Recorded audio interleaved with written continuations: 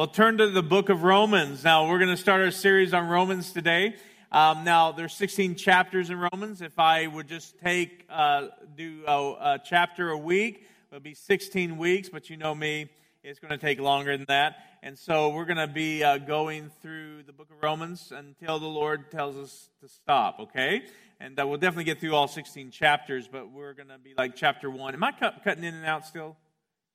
I am. I'm going to switch over. We're having problems.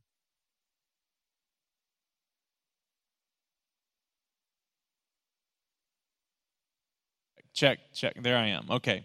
And so we're going to go through the book of Romans, and we're not going to be able to gain everything. So I want to encourage you to study it for yourself. So I'm going to, as the Lord leads, just pick a few things out of each chapter and go over them. Some chapters we'll spend a couple weeks on. Some chapters we'll only spend 1 week on. But I encourage you to study it. So chapter 1, I want to encourage you to study. We're going to be on this for a couple weeks, okay? And just go home and just allow the Lord to speak to you. Allow the Holy Spirit to tell you what's in it. In fact, some of you can tell me what you got, and I might use it, Amen? And but because there's so much depth in the book of Romans. Romans, I believe, is one of the most important books in the New Testament.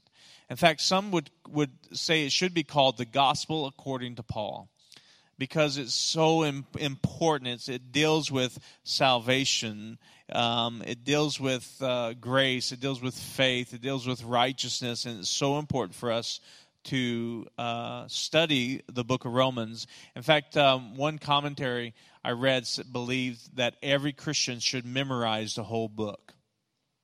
So get started. Amen?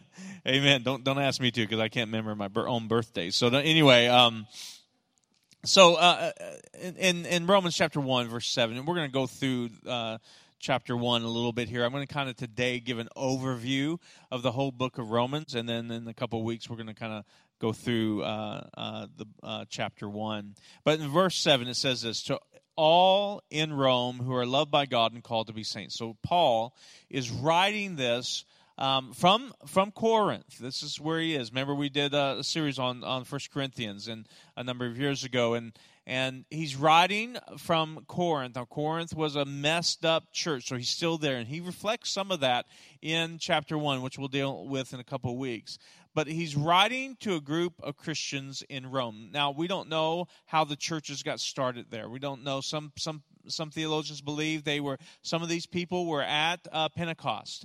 And remember when the Holy Spirit was poured out, and after that they left there from Pentecost, they went to Rome and started churches. And we know that there's multiple churches in Rome. He's not only speaking to one church, he's speaking to a couple different churches, and because he makes mention of another church in the home of Priscilla and Aquila in Romans chapter 16. And so he's talking to a group of Christians there in Rome. And Paul's writing to this place. He's never been to Rome. No, he's writing them to tell them he's coming. And his goal was to come and then to go on to Spain after he was in Rome. And so he's telling them he's coming. Now, in all the book of Romans, we don't really feel like he's addressing any specific issue. And so like he did in the Corinthians. The Corinthian, 1st and 2nd Corinthians were corrective letters. This is not a corrective letter. He's talking to them and telling them about his doctrine, about the doctrine of salvation. This is the whole book about the doctrine of salvation. And he wrote this book so they would know the gospel of Christ. In Romans chapter 1, verse 16 to 17, this is where we get the theme of all of Romans. This is based off of this book. In fact, a lot of times when Paul writes his letters in the first chapter, you are able to see why he is writing. You see the theme of this. And here's the theme of it in verse 16 to 17.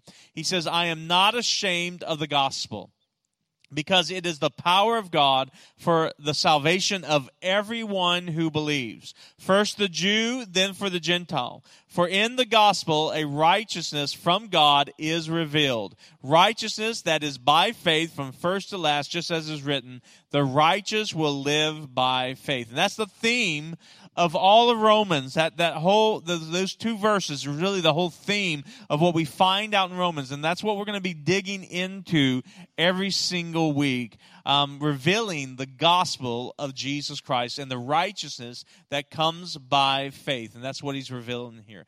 Now, the gospel is very important, and that's why Paul wrote the book of Romans. The gospel literally means good news. So in a world that back then was filled, and even today, with bad news, this is good news. This is the best news people can hear. This is not just a kind of an idea. This is not just good expressions. This is good news. This is truth that he wrote in the book of Romans. And as you discover this, and as we go through this, some of you may discover some new things. You may rediscover some things. But my heart is that as we go through that, you're not only going to understand the gospel, you're going to experience the gospel. You're going to live the gospel. And the gospel is such good news that you're going to share the gospel.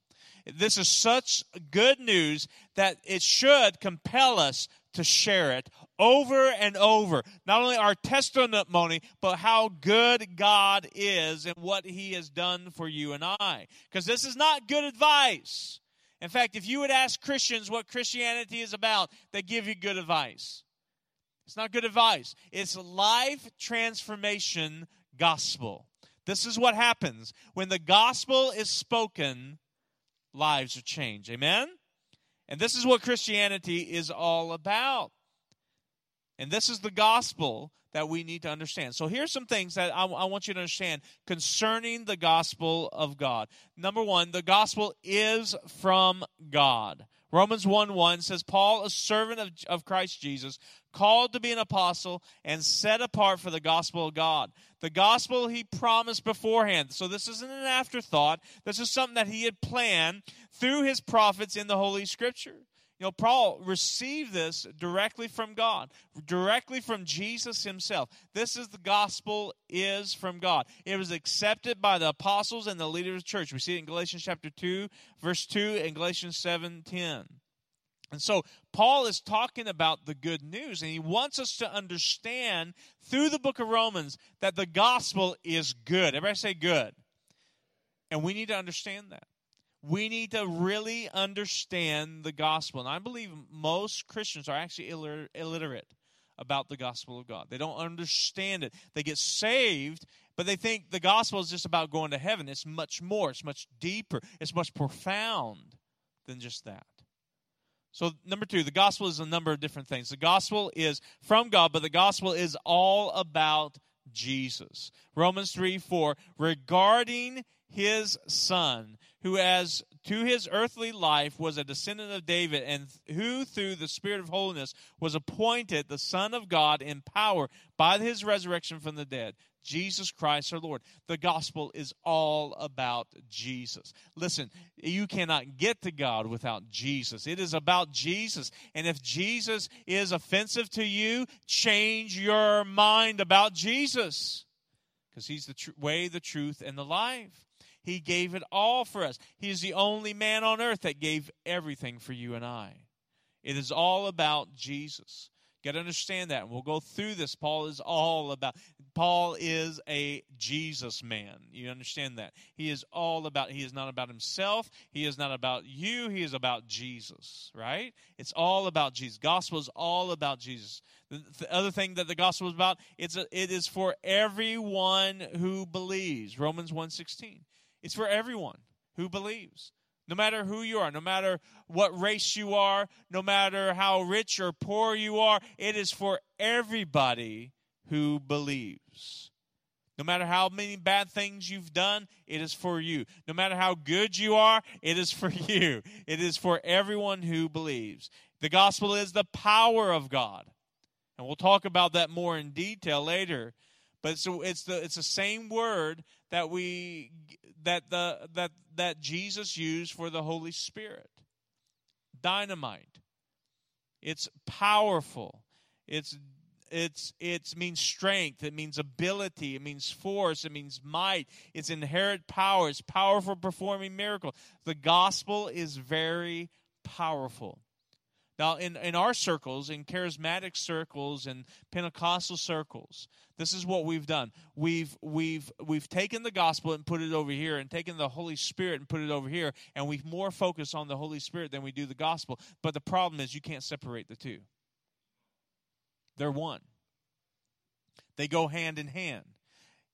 They're everything. The gospel is important. It's powerful. And without the gospel, you cannot have the Holy Spirit.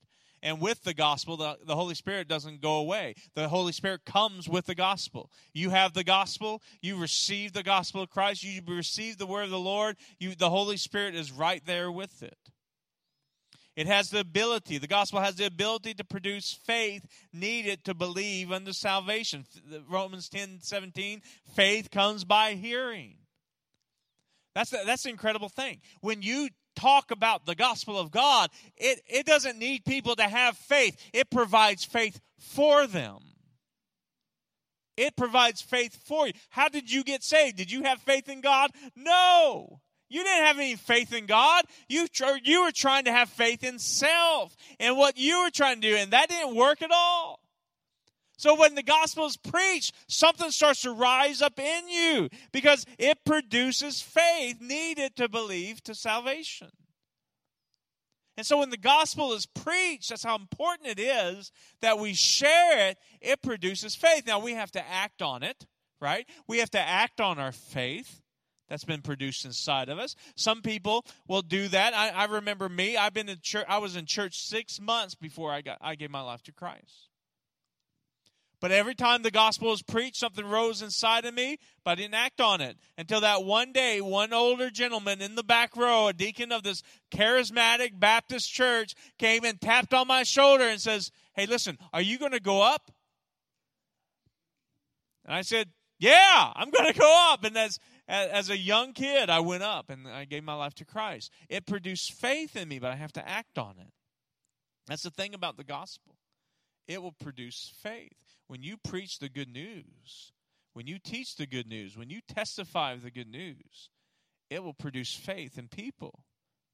See, the gospel is simple enough for a child to understand, but it's complicated enough to spend a lifetime unraveling. And I've heard people say this, "Oh, I want to go on to deeper things." There is nothing deeper than the gospel of Jesus Christ. There's nothing deeper. It is good news. And when we lose that joy of understanding the good news, the joy of our salvation, what did David do after he had sinned? He had lost the joy of his salvation. That's what he said, "Lord, restore unto me the joy of my salvation." See, this is a very deep book because it's all about the gospel of God. It's all about it. And the third thing it does, the gospel will produce obedience. Verse 5 says, "Through him we receive grace and apostleship to call all the Gentiles to obedience that comes from faith for his name's sake." Notice it's not obedience in the law.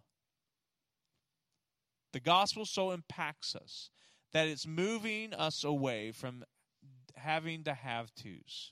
We're moving away from Christianity being a bunch of do's and don'ts. And we're walking in this gospel power that helps us walk in the ways of God. But it creates in us a desire to do it. That's the difference between the gospel and the law. That's the difference from the new covenant and the old covenant.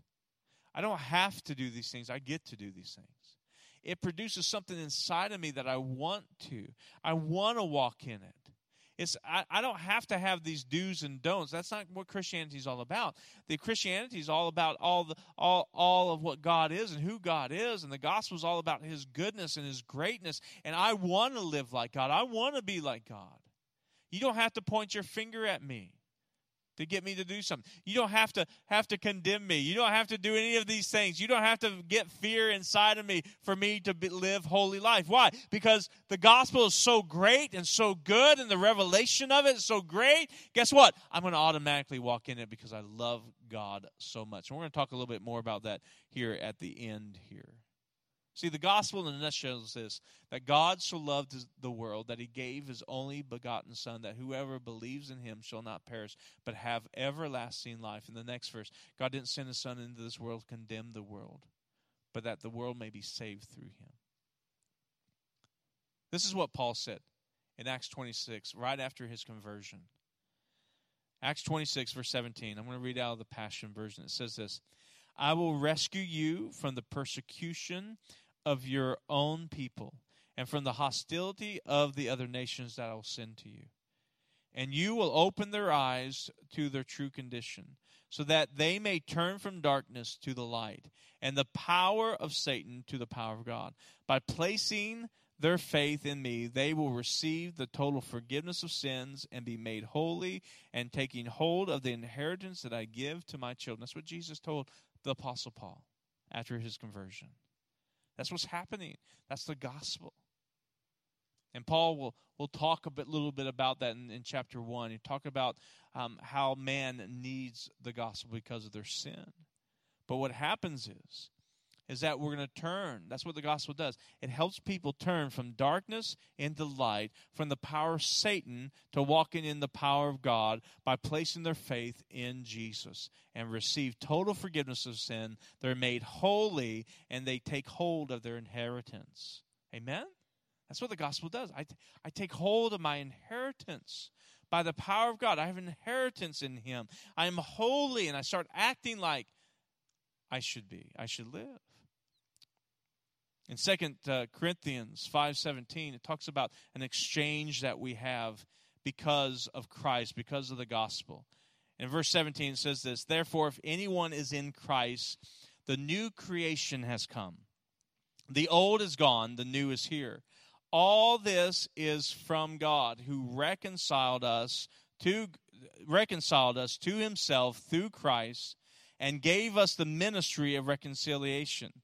That God was reconciling the world to himself in Christ, not counting people's sin against them. And he has committed to us the message of reconciliation.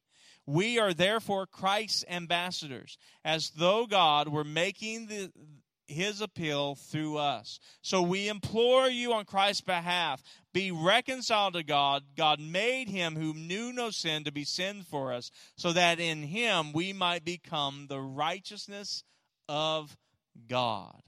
Amen. We are the righteousness of God. That's the gospel. And that's the thing that we need to believe. And I believe a lot of believers do not really believe the gospel. They still are trying to act by works. They're trying to make things happen. They're trying to become holy. Listen, when you place your faith in God, in Christ Jesus, guess what? You're placing your faith that he did it all on the cross and that you are holy now. Holiness is not future tense. Holiness is present. And you got to trust in what Christ did at the cross, that he made it. Because the only thing you do, you focus on the outward. God knows what's happened on the inside. And you are holy. And the more you do that, it's going to change the outside. Amen? Romans 3:21, Paul says this about the gospel. He says, "But now, independently of the law, the righteousness of God is tangible and brought to light through Jesus, the Anointed One. This is the righteousness that the Scriptures prophesied would come. It is God's righteousness made visible through the faithfulness of Jesus Christ." You get that? His righteousness was made available through his faithfulness, not yours. And look what it says. "And now all who believe in him receive that gift. For there is really no difference between us. For we all have sinned and are in need of the glory of God. Yet, through his powerful declaration of acquittal, God freely gives away his righteousness. His gift of love and favor now cascades over us, all because of Jesus, the Anointed One, has liberated us from guilt, punishment, and the power of sin." Amen. Aren't you glad about that? That guilt and punishment and the power of sin, Jesus liberated us from. You know, you really should be on your chairs, jumping up and down, thanking God for that. Amen? See, this is my hope, is that we would truly believe this. I mean, all of us deal with doubt on this issue. I'm included.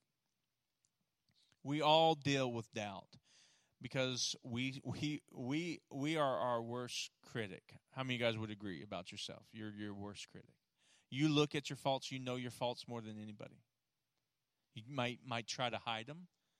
You might try not to deal with them. I'm not saying that sin should continue. It shouldn't continue in their life. See, but when we understand righteousness, what God has given us, we understand the gospel, then we understand we are truly free. And when we understand that and we believe that and put our faith in that, then we can walk in it because Christ liberated us from guilt, from punishment, and the power of sin. Now look at verse 25. Jesus, God-given destiny was to be sacrificed to take away sin. And now he is our mercy seat because of his death on the cross. We come to him for mercy, for God has made a provision for us to be forgiven by faith in the sacred blood of Jesus. This is the perfect demonstration of God's justice because until now, he had been so patient, holding back his justice out of his tolerance for us. So he covered over the sins of those who lived prior to Jesus' sacrifice. Verse 26, and when the season of tolerance came to an end, there was only one possible way for God to give away his righteousness and still be true to both his justice and his mercy, to offer up his own Son. So now, because we stand on the faithfulness of Jesus, God declares us righteous in his eyes. Wow. Now you're going to have to wrap this around your mind, and this may hurt some of you, by the way. That even while you are sinning because of Jesus, God still sees you as righteous. Now, that's not sacrilegious. Is it wrong that you sin? Why? Because what does sin do? Sin kills, steals, and destroys, right? It can still do that in your life. I mean, if you're going to go rob a bank, you're going to probably get caught. What's going to happen to you if you rob a bank? Well, you steal. You're going to go to jail, right? If you murder, it's going to hurt you. If you go, play out in the traffic, you're going to get hit by a truck, right? Sin hurts. Sin still does that, right? But God still sees you as righteous as a believer. As long as you love him and you're going after him, he sees you as righteous. See, we have to get that in our mind. And I know that's hard. I can feel the pullback. Now, I'm not giving you it's not right for you to continue to sin, because this is what happened if you continue to sin. Sin unrepented hardens your heart. So what does it do? It will take you away from the things of God, right? You will not operate. You will not experience. You will not live in the gospel of God. We understand that. But God sees you as righteous. So that's why you have to think that way. So I've told you number of times, the way out of your sin is not to focus on your sin. It's to focus on Jesus and what he sees about you. Because you focus on your sin, guess what's going to happen? You're going to continue to sin because that's going to be your focus. But you focus on Jesus, guess what's going to happen? You're going to get out of that sin. You're going to start living and experiencing and loving and putting faith in the gospel of Jesus Christ. See, when you start doing that and you start realizing, no, I am righteous, not because of what I've done, because of what he's done. And I'm going to rely on the power of God to get out of that, because sin has no power over me because of what Christ did.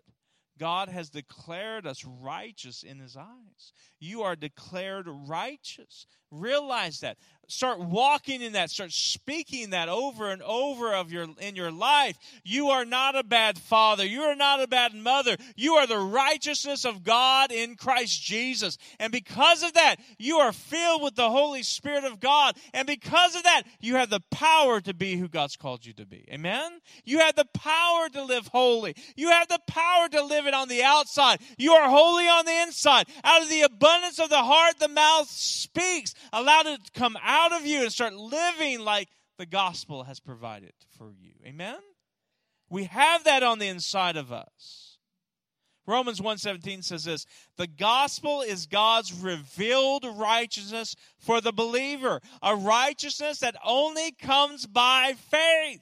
You can't do it by your works. There's two kinds of righteousness that you can work by. You can live by your self-righteousness, working of the law, working or trying or striving to be good, striving to be righteous. And guess what? You'll never make it. And if you live by that type of righteousness, guess what's going to happen? You're going to be filled with regret, remorse. You're going to be always condemned. Because guess what? Because you don't see yourselves as righteous, because you see it by what you do, not by what he did. Our righteousness, not our sin, the Bible says our righteousness is as filthy rags, Isaiah 64. Our own righteousness, our own righteousness, us trying to become good. Doesn't work. This is God's righteousness. It is imputed righteousness. It is freely given. And it comes by faith. And is made by Christ. And that's the good news. That I can't make myself righteous. He has already made me righteous. Really, to be honest with you, as a believer, if you really trust in Jesus Christ, you really, by faith, gave your life to Christ, you can't get any holier. Just tap the person next to you and tell you that's good preaching right now. I mean, that's good. If you could get holier, then Christ wasn't good enough. You are holy. So, Sean, well, my actions don't always line up to it. That may be true. But your actions didn't make you holy. Christ did. And when you begin to realize that you are holy, and you focus on that, and you, by faith, have the power of God, you realize that sin is nothing. It has no power over you. And see, this is the thing. The reason we sin is why? Because we feel like we're missing something. Right? You sin because you feel like you're missing something. You're missing out. You need something more. But when you really have faith in what Christ did, you realize he is all that you need. And nothing else satisfies but him. And that's why the gospel is so important for us to study. So not only are we holy on the inside, outside is going to reflect what's happened on the inside.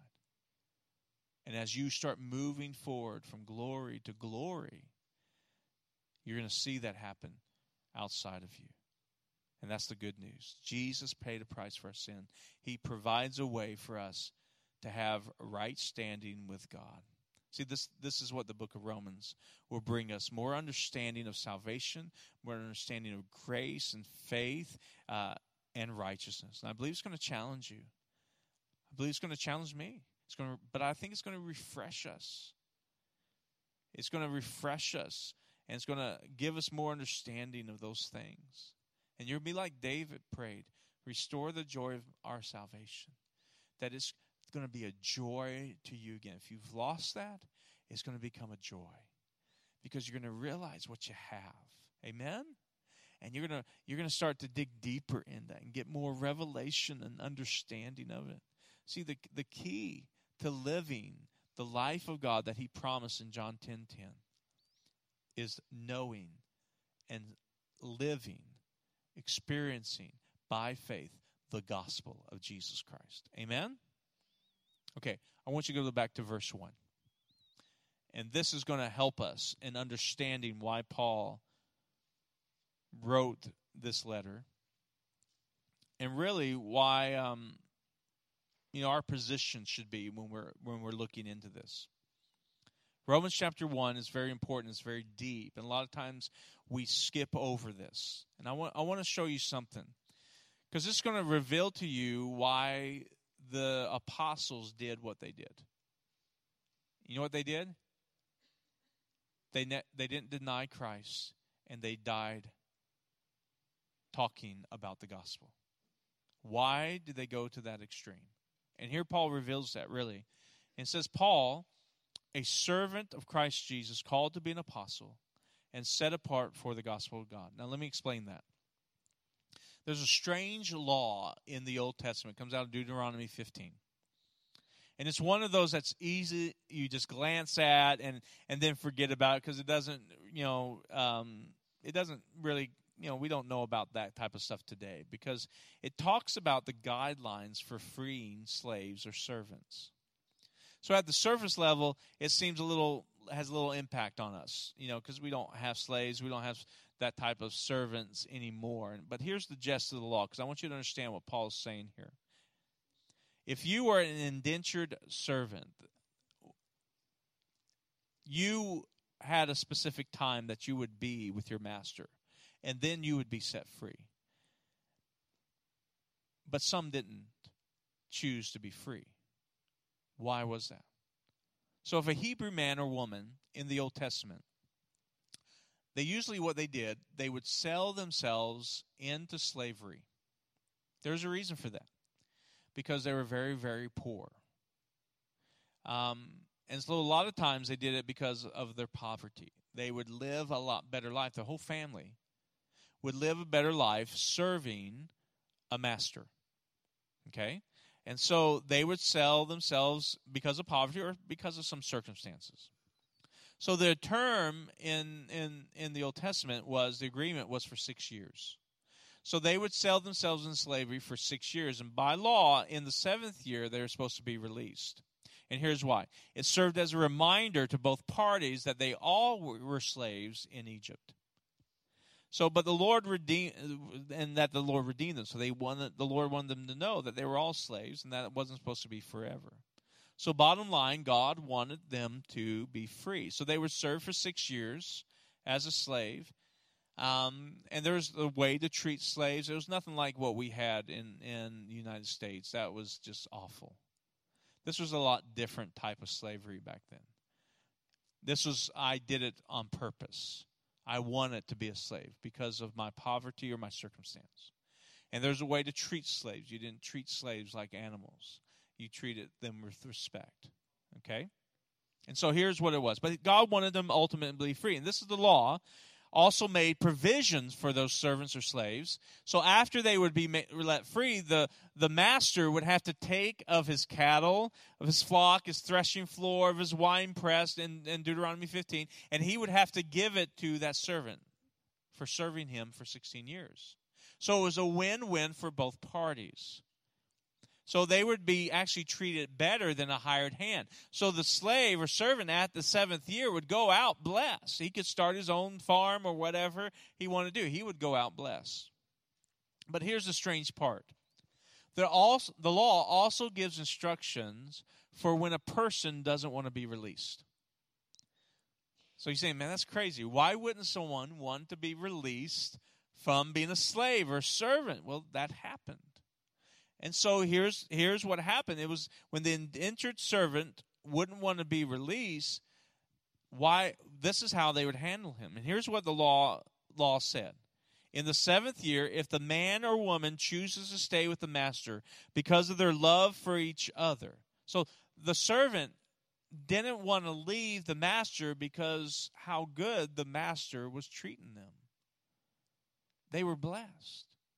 And they realized that even with what I would get after I was a servant, I could leave him and do my own thing, but I wouldn't be as blessed as I am now. And there was a love that they became family.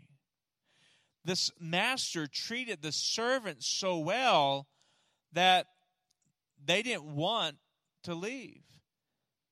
So the Bible says if that happens, the master would pierce his ear, and it would be a sign of a lifelong arrangement. It was an expression of deep love and devotion by the freed person in response to the kindness of the master. So Paul opens up this book of Romans with a powerful statement. Paul, a servant of Christ Jesus. Now the Greek word servant is doulos, and it literally means bondservant, the same type of servant that Deuteronomy is talking about. So Paul declares himself a lifelong slave of Jesus Christ. In his opening statement, he acknowledges he has submitted himself into the master's service in response. Why? Because he understood God's goodness, his kindness, his righteousness, and his grace. This is a beautiful illustration of an Old Testament that can be true for us today, that can be in our heart of the gospel. Our response to Christ when gaining insight of the gospel, when gaining insight of his grace, of his love, of his mercy, of his righteousness, should be that of Paul. We willingly enter a relationship with Christ as a bondservant. There's no obligation, no pressure, not because it's something that we should do, but it's because of something that we realize how good God is. That I enter in to a relationship with Christ forever. That brings new insight to me. Why missionaries can give up their life for the gospel of God. Why people especially back then in the first and second century Christians would all they would have to do is deny Christ. And if they did, they could go on with their life. If not, they were thrown into a lion's den. Why did they do that? Why did they risk everything for the gospel? Why did they risk everything? Because God is that good. And they realize how good and how loving and he is. And there is nothing greater than the gospel of Jesus Christ. You can live this life because, I'm a slave to Jesus because he's so good. That's what Paul is starting out this gospel of Romans, letting them know I'm a bondservant because of his goodness. Because there's nothing greater than what is in him, in Christ Jesus. I'm set apart for the good news. The good news is that good. When you find that out, that's so good. That's why I believe most Christians don't really understand that. Why do I give my tithes and offerings? Because he's that good. Why do I spend time in prayer for people? Because he's that good. Why do I witness to people on the street? Because he's that good. Why do people not deny Christ? Because he's that good. I'm willing to risk my life, Paul says, for this, and he does. Because the gospel is that good. All the apostles but one died because of persecution. Why did they do that? Because was it fake news? No. You don't die for fake news, right? Why did they die? Why did they die? Because they served a risen Savior who was that good, a master who is that good.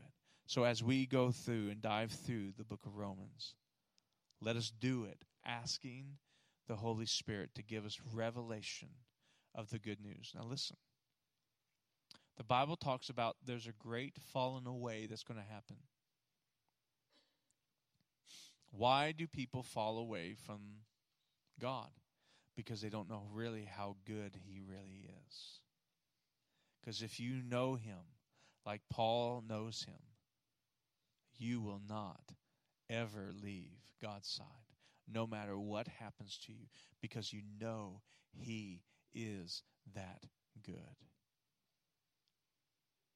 So as we study this, I pray that we're going to see that in our lives, that we're going to be more dedicated to Jesus than ever before, not because we have to, because he's that good and we get to. And there's no way, God, I never wanted, if you have pierced ears, that's fine, but I never wanted pierced ears. I don't like needles, that's probably why, but God pierced my ear if that's what it's needed. I'm sold out to Christ no matter what. I'm sold out to delivering his gospel no matter what. Amen?